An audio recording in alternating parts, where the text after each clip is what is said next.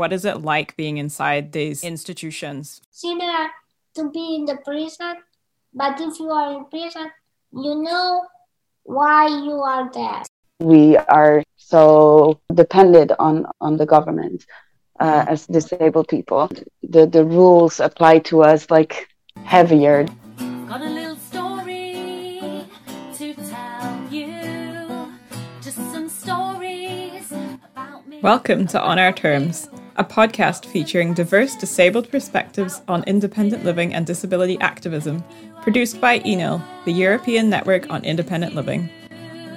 From our people fighting on the fringe. I have the right to also step outside the house and have my hair done. I love and embrace the road into dependence. I'm Anya Kelly Costello, a multiply disabled storyteller and advocate. Join me for a series of interviews with disabled people from across Europe. What are their passions? What does independent living mean to them? How can our movement recognise bias and be more inclusive? To find out, subscribe to On Our Terms in your favourite podcast app. Transcripts are also available.